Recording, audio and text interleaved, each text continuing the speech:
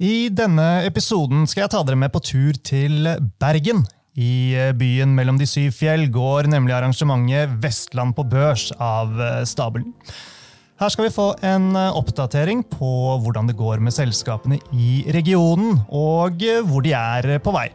Vi skal blant annet møte ledelsen i et par av de store sjømatselskapene, forvalter Robert Ness og aksjeanalytiker Alexander Aukner.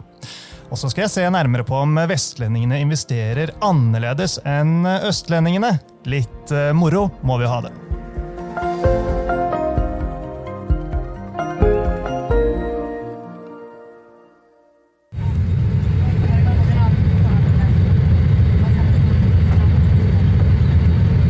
Da kan vi ønske velkommen til Bergen lufthavn. Av sikkerhetsmessig hensyn ber vi dere om å bli sittende fastet, og stoler i bord en posisjon, og la håndbagasjen ligge på plass. Vi må be deg om bagasjen forsiktig. Som dere hører, har jeg altså kommet meg til Bergen, og her sitter jeg sammen med Marianne Vik Sætre, som er regionbanksjef for DNB Vestland og konferansier for Vestland på børs i dag. Tusen takk for invitasjonen, Marianne. Tusen takk for at du har tatt turen over fjellet. Ja, det er bare hyggelig. Det var på tide. Det var på tide. Ja. Du, aksjemarkedet det er utfordrende om dagen, men for flere av de tradisjonelle vestlandsnæringene som typisk er rettet mot havet, enten det er energi, sjømat eller shipping, selv om det selvfølgelig er forskjeller her, så har markedet vært OK. Pilene har pekt kanskje til dels i riktig retning. Hvordan vil du si interessen, entusiasmen og signalene er fra selskapene og investorer her i regionen om dagen? Jo, altså her på Vestlandet så er vi jo alltid evig optimister, men det er klart at det har vært tøffe tak i offshore og shipping, men vi ser jo nå første halvår at det er forsiktig optimisme, og i shipping ser vi bedring i de aller fleste markedene da. Så litt lav investeringsaktivitet foreløpig, litt avventende stemning, men når vi kommer til sjømatnæringen, så ser vi jo at det går som det griner. Så der ser vi at selskapene innen oppdrett av laks, de har hatt et kanonsterkt første halvår, som er mye drevet av rekordsterke laksepriser, men også negativ tilbudsvekst da. Og et veldig vekstfokus der, både organisk, men også via oppkjøp. Så vi opplever høy aktivitet på finansieringssiden, både fra eksisterende kunder, men også fra nye. Så som alltid så er vi positive, men ja, litt avventende på investeringssiden innenfor noen segmenter. Ja da, og som alle lytterne våre vet, vi har jo et ruglete bakteppe med både geopolitisk usikkerhet, inflasjon, rekordhøye strømpriser, bare for å nevne noe. Alt dette her til tross opplever du at selskapene i regionen jobber målrettet mot det grønne skiftet og er i rute med den omstillingen som det er behov for. Ja, absolutt. Altså, Vestlandet er kjent for høy omstillingsevne. Det tenker vi alltid har vært gjennom generasjoner. Og når vi kommer til det grønne skiftet, så ser vi at selskapene har et høyt fokus på det, og at det er stort fokus på den grønne transisjonen da. Og vi ser jo også at vi nyter veldig godt av den industrikompetansen som er i regionen, og at veldig mange selskaper som kanskje tidligere bare har levert mot oljenæringene, nå også vrir over på fornybar og grønne næringen da. Og det er jo flere av selskapene som er her i dag gode eksempler på. Så hvorfor er Vestland på børs et viktig arrangement for regionen og for DNB, Marianne? Jo da, så i Bergen er vi jo glad i tradisjoner, så dette er jo den 17. utgaven, ekstremt viktig møtearena, men også et viktig utstillingsvindu for å fremme en av de viktigste næringene i Norge. Men det som er litt spesielt også i år er at vi har en del av vekstselskapene med oss, og de som vi kanskje tror blir fremtidens børsraketter, så det også synes jeg er veldig kjekt at vi får de på scenen i dag da. Og så er det jo sånn at det er sjømatuke på børsen denne uken, og flere av oppdretterne de rapporterer tall herfra i dag. Det er jo ekstra gøy, derfor så skal vi også vie sjømat litt ekstra oppmerksomhet i denne episoden. Og jeg skal blant annet snakke med to av de store norske oppdretterne, nemlig Lerøy Seafood og Movi. Og bakteppet, det har jo du vært litt inne på allerede, det er at lakseprisene har vært veldig sterke i år, altså. Men så har de kommet ganske betydelig ned da, siden i tidlig våres. Prisene var jo helt oppe i 120 kroner kiloen ish, men nå snakker vi mer priser rundt 60-65 kroner kiloen. Men det er jo fortsatt bra da, gitt de sesongmessige svingningene som vi historisk har sett. Aksjekursutviklingen vet nok de fleste lytterne har til en viss grad fulgt lakseprisen og kommet ned i det siste, men sjømatindeksen på Oslo Børs, den er fortsatt opp over 10% i år, så avkastningen er med andre ord dobbelt så bra som Oslo Børs generelt, og langt bedre enn de fleste internasjonale markedene, så det er jo ikke så gærent det, Marianne. Nei, vi må bare si oss fornøyd med det. Så hva synes du da? Som vestlandspatriot er et relevant spørsmål jeg bør stille både Movi og Lerøy? Nei, det er jo bare hva de tror fremover, hva skal til for at prisene vil ligge på dette nivået, og kanskje enda høyere enn det vi ser i dag da. Ja, det må jeg definitivt høre med dem om.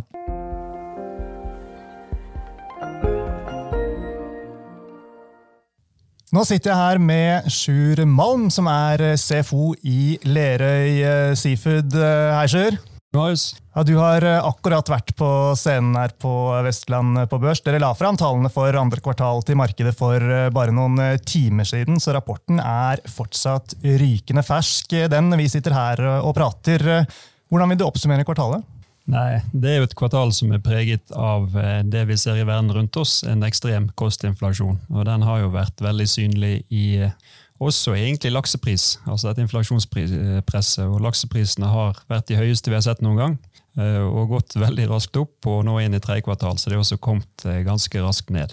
Og det som kjennetegner Lerøy og vår forretningsmodell er jo på en måte en stabilitet og langsiktighet, og vårt mål er jo å bygge verdens mest effektive og bærekraftige verdikjede i samarbeid med strategiske kunder. Og det er klart mange av de strategiske kundene de forventer kontrakter, for det er sånn når vi går i butikken og kjøper sjømat selv, så ønsker vi ikke at prisen svinger opp og ned fra uke til uke.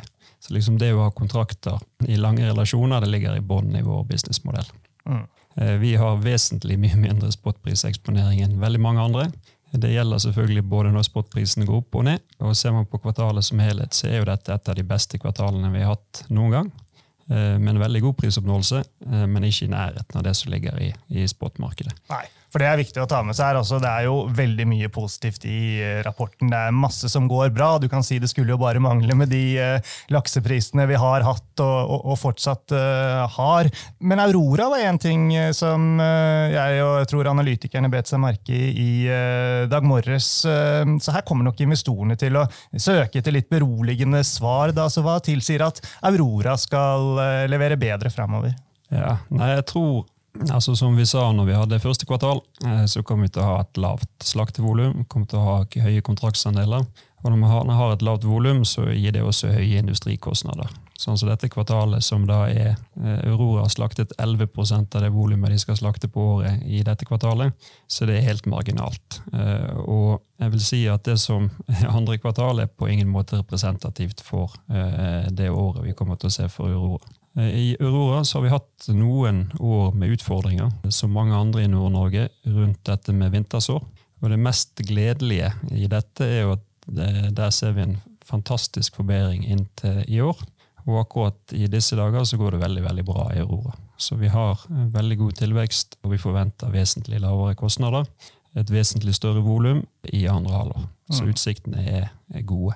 Hvis vi snakker litt om tilbud og etterspørsel, altså tilbudssiden, den kan vi la ligge, altså den har vært stram, og det ser ut til å fortsette. På etterspørselssiden så har vi for eksempel Europa, et veldig viktig marked for norsk laks. De står jo overfor store utfordringer knyttet til energitilgang, høye matpriser, krigen i Ukraina og så videre. Hvordan venter du at dette her vil slå ut for etterspørselen av laks? Altså, det er en liten joker, er det ikke det? Jo, det er for det blir rom for mindre forbruk da, etter alle solemerker. Ja, vi ser jo fra makroøkonomien og økte renter og økte energikostnader, så er det klart at for å ta ned inflasjon så skal vi bruke mindre penger. Og i det så er spørsmålet hva bruker vi mindre penger på. Og jeg har jo ikke fasiten, men det jeg vet og det vi har sett sett, jo at i den type pakketering laks nå, og veldig tydelig igjen da, i egentlig lavpriskjeden i Norge, så det veldig tilgjengelig, og den type produkter har typisk stått seg godt i nedturer. Og så det deler. Nå har vi et voldsomt press fra hotell, restaurant, catering som tilbake etter covid. Kommer vi til å være like mye på restaurant i andre halvår som det vi har sett nå før sommeren, så har ikke jeg svaret, men vil jo anta at vi kommer til å se ulik utvikling, kanskje i ulike segmenter.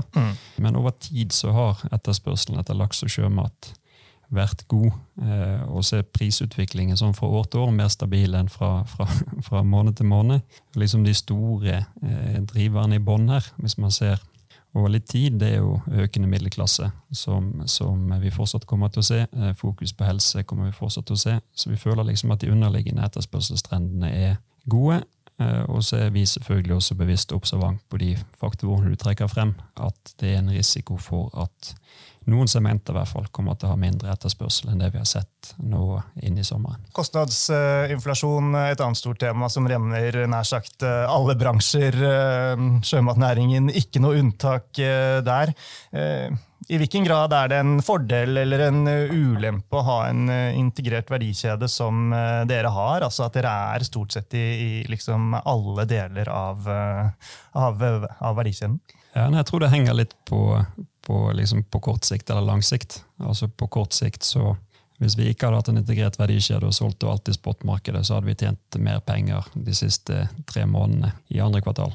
På lang sikt så tror vi at den verdikjeden den som best egnet til å skape verdier over tid. Men det gjør jo også at det vi som mye tettere på sluttkundene å få opp disse prisøkningene. Og det jo ikke sånn at kundene våre takker og bukker når prisene går opp. Sånn, så det alltid en kamp. Men så det også en stor realitetsorientering, for alle ser jo det som skjer. Så det en forståelse for at inflasjonen økende, og så tror jeg det et element her i en sånn dynamikk vi ser da.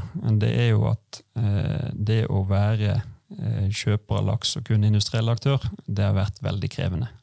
Hvis du da har hatt kontrakter ut, og ikke har sikret kontraktene inn, så det mange som ikke har levert. Så det vi opplever ikke nødvendigvis som følge av inflasjon, men mer som følge av den voldsomme volatiliteten, da. Det at det flere og flere kunder som ønsker trygge, gode leverandører som står i det, uansett hvordan markedet og inflasjon utvikler seg. Så vi opplever at den modellen egentlig god og på tid, men ikke minst at den heller tar markedsandeler enn taper markedsandeler i turbulente tider. I den grad man kan være komfortabel når man ser at kostnadene på alt av innsatsfaktorer rundt seg stiger, føler du at dere har kontroll? Ja, vi har god kontroll. Det føler jeg.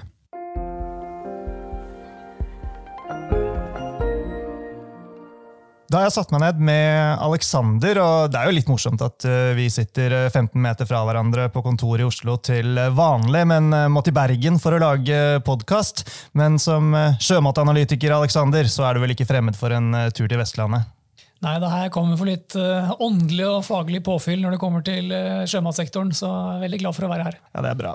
Når vi sitter her, så har du vel ikke rukket å konkludere på alle detaljene ennå, for som vi har sagt, mange av sjømatselskapene har rapportert i dag, onsdag 24. august, også mange som kom i går. Men inn mot rapporteringen denne uken så var du positiv for det lange bildet, også står det seg fortsatt, og hva hovedårsakene til det? Ja, det står seg fortsatt. Hovedargumentet jo en ganske stram tilbudsside og god etterspørsel, og det føler jeg selskapene også har bekreftet. I tillegg så kommer jo flere av selskapene og sier at de forventer kanskje enda lavere volumer, både egne volumer og industrivolumer fremover, så det betyr jo ytterligere press på tilbudssiden, og bør være positivt for etterspørselssiden. Og heller ingen av selskapene har indikert at de ser noe demand destruction, eller frafall av etterspørsel. Så det jo positivt. Ellers har det vært en litt sånn blandet drops i forhold til hvordan rapporten har vært. Noen har slått estimatene, men kommet med litt dårligere guiding. Andre har kommet litt under på Q2, men egentlig guidet på linje. Så det har vært mye forskjellig så langt. Hva skal til, Alex? Det sikkert flere som spør seg om det, for at disse rekordprisene som vi har sett nå i første halvår skal kunne gjenta seg til neste år. Det helt tatt mulig? Ja, alt er jo mulig, og det ser ut som at lakseprisen har en tendens til å finne nye nivåer. Nå var jo selvfølgelig Q2 veldig, veldig spesielt, med en veldig høy kontraktsandel. Relativt stor grad av nedklassede produkter, som gjorde at spotmarkedet var veldig tynt. Og da med gjenåpning av det hotell- og restaurantmarkedet med etterspørsel etter kallet sushi-laks, så fikk man noen uker med helt sinnssyke priser. Men det er jo klart at får du volumfrafall i første halvår neste år, og etterspørselen holder seg så godt som den gjør, så er jo ikke det en umulighet, men vi ligger jo betydelig lavere i første halvår 2023 enn det vi gjør i 2022. Men til tross for at prisene har vært på vei ned den siste tiden, som også er liksom sesongmessige effekter, det er fortsatt rimelig å anta at de vil holde seg på det som er hyggelige nivåer fremover.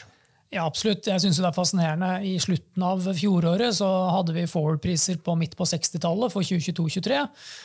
Nå har vi forward-priser på 80, og over 80 faktisk, for 2022-2023. Og aksjene er ned, i hvert fall mange av de. Og vi har inflasjonspress, og vi har resesjonsfrykt, men all in all 20 kroner høyere forventning for pris i 2022-2023, og en aksjekurs som er lavere, synes jeg er noe rart. Så vi er positive til sektoren.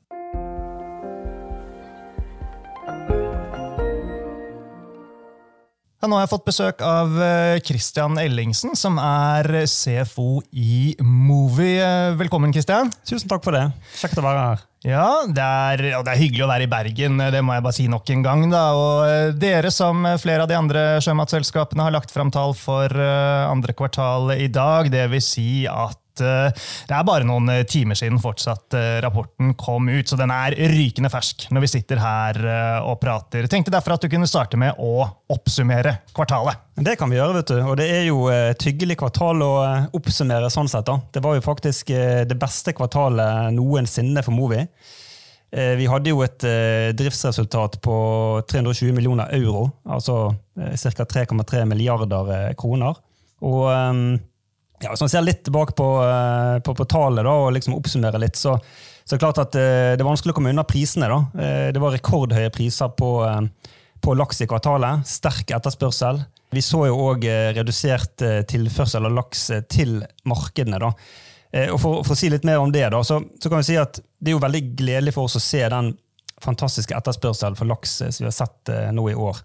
For vi kommer jo liksom fra et litt krevende utgangspunkt. Sant? Dette her er såkalte Horeca-segmentet, som vi kaller det. Da. Altså hoteller, restaurant, catering. Det er jo ca. 60% av laksemarkedet.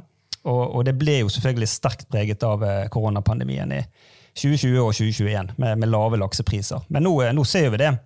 Veldig hyggelig at det segmentet er jo tilbake i både Europa og USA. Selv om det er kanskje ikke helt tilbake i Asia, så er jo det stort sett tilbake. Og det har jo selvsagt bidratt positivt. Og så ser vi også at dagligvare går jo veldig bra.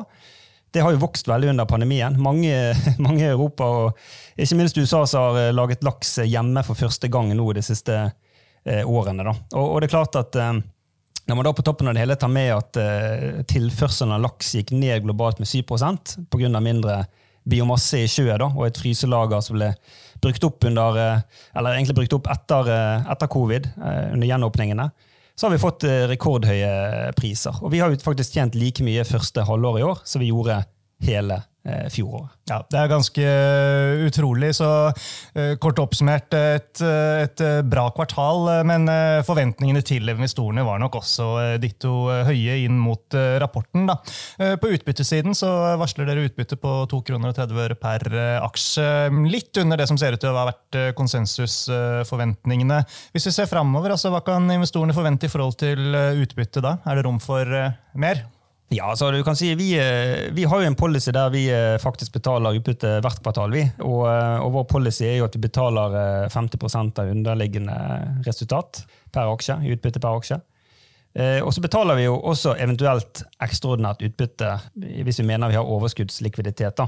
Og det har vi gjort de siste 4 kvartalene. Og så som du sier, sant, så har vi nå vedtatt et utbytte på 2,30 kroner per aksje nå i andre kvartal, som blir betalt i tredje kvartal. Høyeste utbytte siden før pandemien, så det er jo veldig hyggelig å ta med seg. Og det er klart at litt avhengig av inntjeningen da, vi regner jo fortsatt med at at Movi skal levere gode resultater, og da har vi en policy som går på at vi skal betale, som sagt, 50% da, i utbytte.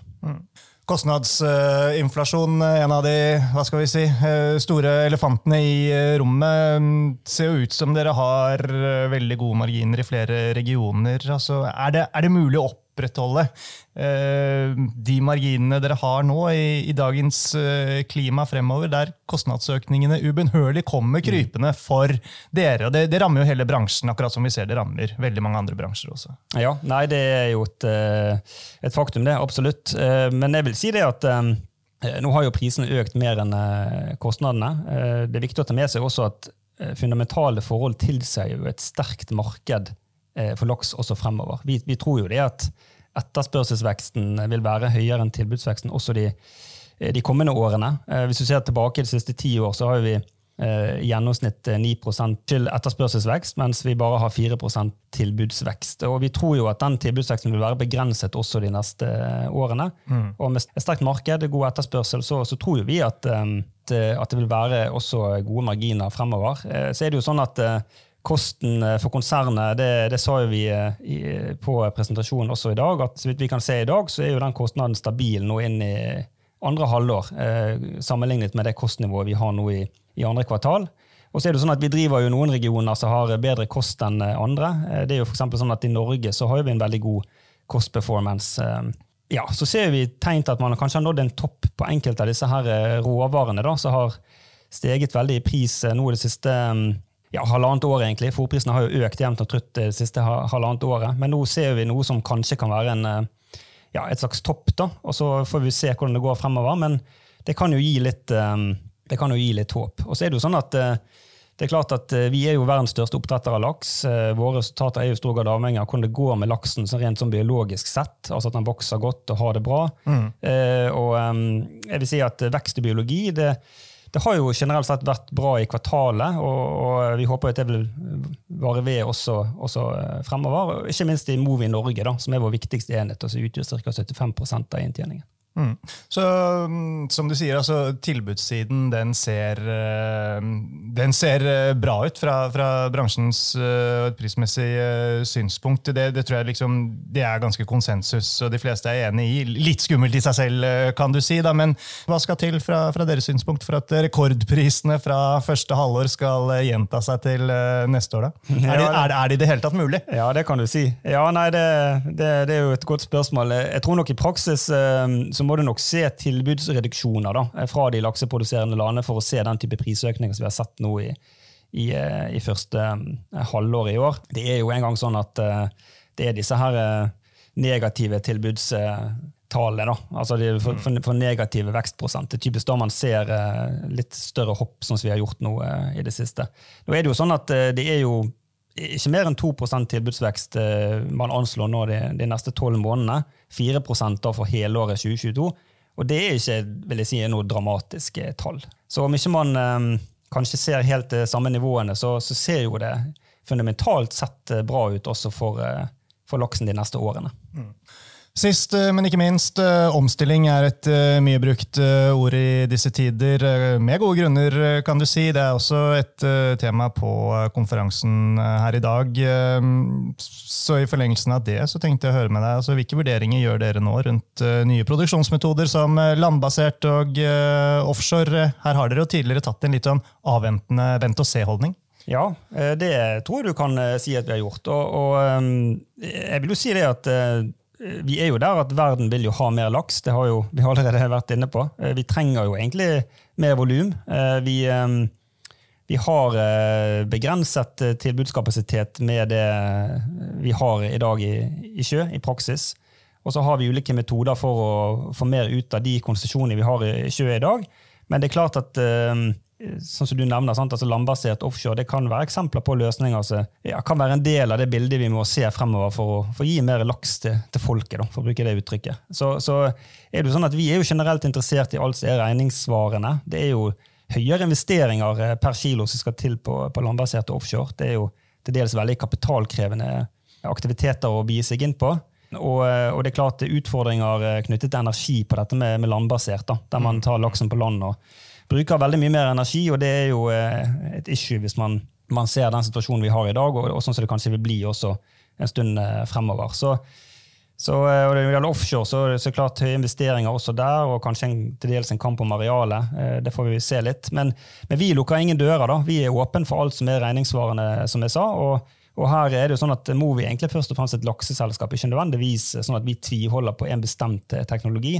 Det vil jo være ting vi kan være fleksible på, men når det sagt, så tror jeg det kanskje har vist seg at det har vært lurt å være litt forsiktig og litt avventende for å bruke dine ord. Vi ser jo det at det har gjerne ikke vært så enkelt som mange skulle ha det til, da, å få til masse volumer på disse områdene her. Uansett tror ikke jeg at det kommer noe vesentlig her I de neste årene, og så får vi se da. Da tenker du på volumer, ikke sant? Ja, da tenker jeg på volumer, og så får vi se hva Movi bestemmer seg for her på disse områdene her. Sånn. Ja da, men supert det, Kristian. Interessant å høre om deres syn også på disse sakene som ligger fortsatt litt lenger frem I tid, selv om en del har begynt å skje allerede. Tusen takk for praten. Tusen takk for praten.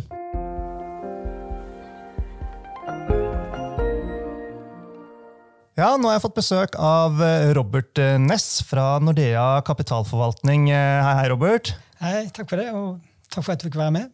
Ja, det veldig hyggelig å ha deg her, og du forvalter jo ulike fond med mandat for både globale aksjer og norske aksjer, men som jeg tror mange av lytterne våre vet, så du titt ofte også se avisen I debatt om både Tesla og Bitcoin, så det definitivt oppdatert på, hva skal vi kalle det, den nye skolen også. Men nå det jo aksjer og næringslivet her på Vestlandet det skal dreie seg om I dag, og hvis vi starter på den patriotiske siden, hva det vestlendingene gjør bedre enn de fleste når det kommer til næringsliv? Ja, det klart at hvis du ser på Vestlandsselskapene avkastning de siste 10 år, så det dominert av sjømat, og de har faktisk gått 8 ganger I 10 årene. Så da kan du si at man var vanvittig flink på Vestlandet. Men klart, det jo sektoren som har gått bra. Det kanskje et par områder som en fordel å være på Vestlandet. En at det generelt mindre forhold, så kanskje folk litt mer lojale mot bedriftene sine der enn I storbyer. Og så været som regel ikke noe å skryte av, men for å si det på en pen måte, så har vi generelt ofte fint arbeidsvær på Vestlandet. Men det var faktisk fint vær når jeg fløy inn hit I går kveld? Ja, absolutt. Nå siste dagen har det vært hyggelig, og selv om vi har hatt 70-90 dager med regn I sommer, så har det stort sett opphold. Sant? Selv om det regner et døgn, så det ikke så mye. Så. Neida, men så vestlendingene arbeidsomme, så det du sier? Ja, selvfølgelig noe med flest jo det også, men jeg tror på Vestlandet så har man kanskje litt mer lojalitet til bedriftene sine mindre forhold, og det tror jeg kan hjelpe på. Av det du har sett så langt for selskapene du følger, vestlandsbedriftene I rute med omstillingen som kreves av politikerne og samfunnet generelt? For, altså, på lang sikt så vil jo dette være en avgjørende bærebjelke for aksjekursene også, selv om det ikke I de korte bildene nødvendigvis. Ja, så klart så det på markedsverdiene, så 85% innen fiskeoppdrett, og det en sektor som bra fremover for miljøet. Og de andre selskapene generelt også bra. Så jeg vil absolutt si at de rute. Og jeg synes jo veldig ofte så selskapene vel så flink som myndigheter med å ta gode steg fremover. Laks har vært en rød tråd I denne episoden. Jeg har snakket med ledelsen I både Movi og Lerøy I dag. Blant annet, av det jeg kunne se, så ser det ikke ut som du har så mye laks I porteføljen, I hvert fall ikke I det norske fondet ditt. Hva grunnen til det? Nei, det stemmer det. Det skyldes vel for det meste verdsette seg. Og kanskje også at inntjeningsutviklingen over flere år var fantastisk god. Og da blir jeg litt sånn skeptisk. Hvor lenge kan det vare at man tjener såpass bra? Og når jeg kombinerer det med en verdsettelse som ikke høy nå, den er kanskje grei nok, men hvis det mange andre selskaper som rimeligere, så ender jeg opp med å ha litt mindre innenfor fiskesektoren. Men nå det jo etter alle solemerker og hva vi har hørt her I dag, det fortsatt veldig sånn begrensninger på tilbudssiden. Gjør ikke det? Det litt sånn nysgjerrig på å vekte opp litt? Og det gjør for så vidt det, for selv om sektoren har gjort helt greit sammenlignet med markedet, så inntjeningsutviklingen I år versus I fjor fantastisk god. Sånn, det samlet sett jo sektoren opp 80% I inntjening, så det gjør jo sektoren mer interessant enn det var tidligere. Så det absolutt noe å se på. Av disse rapportene som ligger offentlig tilgjengelig ute, så kan man jo se de største posisjonene i de ulike fondene. På ditt norske fond så jeg blant annet at Lerøy var på listen. Altså, hva liker du med Lerøy? Nei, altså, det er veldrevet selskap, og verdsettes ganske hyggelig. Du betaler rundt 12 ganger inntjening, og det synes jeg er hyggelig. Og så når vi har denne nye taksonomien, EU-taksonomien som kommer opp, så har de litt havfisk, og jeg tror at der kan de få litt betalt for den. Så det er også et ekstra moment som kommer inn. Ja, vi snakket jo om hva er det som kjennetegner næringslivet og menneskene på Vestlandet, de som jobber der. Jeg har sett litt på hva slags aksjer handler vestlendingene for, pleier å lage litt sånn aggregerte rapporter på hva privatinvestorene da, til DNB kjøper og selger av aksjer hver måned. Så jeg tenkte for å sjekke ut vestlendingene da, når jeg først tar turen over hit. Og så blant annet da på Movi og Lerøy, og der utgjør de en litt større del av transaksjonen enn det de gjør hvis vi ser på totalmarkedet. Og det er jo kanskje ikke så rart da, at de er litt mer aktive der, for dette er selskaper de kjenner. Så jeg også at de har nettosolgt begge aksjene så langt i år, men det har resten av landet også gjort.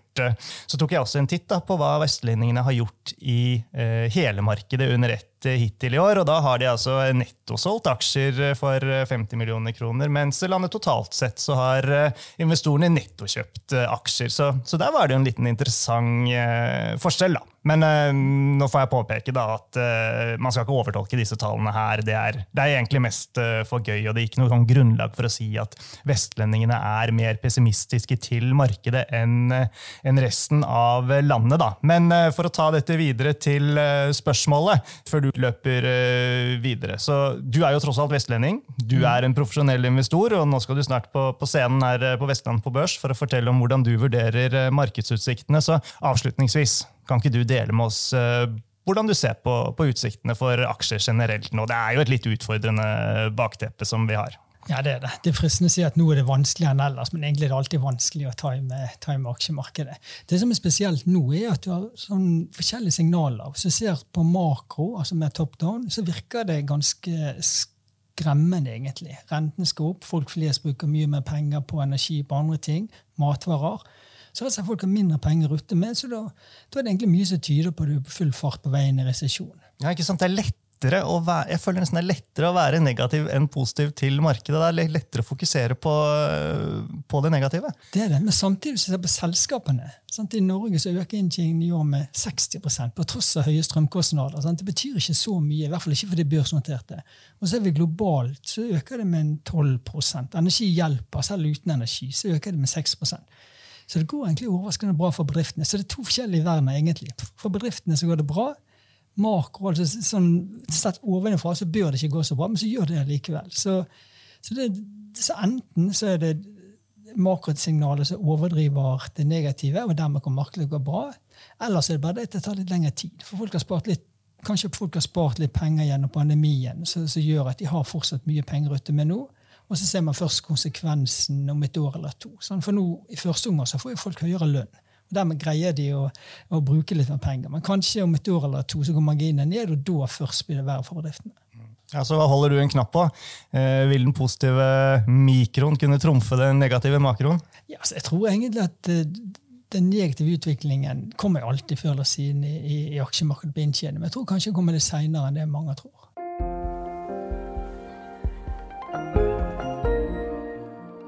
Ja, Marianne, vel blåst. Da er Vestland på Børs over for denne gang, og spørsmålet er du fornøyd med dagen, og hva håper du investorene som har deltatt sitter igjen med? Ja, vi er strålende fornøyd med dagen. Det har vært fantastisk å endelig kunne være sammen igjen. Så veldig bra dag. Og jeg håper jo at investorene og de som har vært der i dag sitter igjen med at Vestlandet er og fortsatt vil være en av de mest verdiskapende regionene i Norge. Og at vi vil være spydspissen i den grønne transisjonen. Da. Så det håper jeg. Ja. Ses vi igjen neste år da, Marianne? Det var jo veldig hyggelig å være her. Ja, kjempehyggelig at dere kom, så det håper vi at vi gjør. Ja. Og hvor står lakseprisen da? Nei, hvem vet altså? Nei, vet du hva? Det skal du få slippe oss på, altså. Det har vi andre eksperter som jobber med. Jeg tror jeg får komme meg til check-in og flyet tilbake til Oslo. Ja. Så da gjenstår det vel egentlig bare å si tusen takk til deg og alle de andre som har bidratt til denne episoden. Og sist, men ikke minst, tusen takk, folkens, til alle dere som hørte på.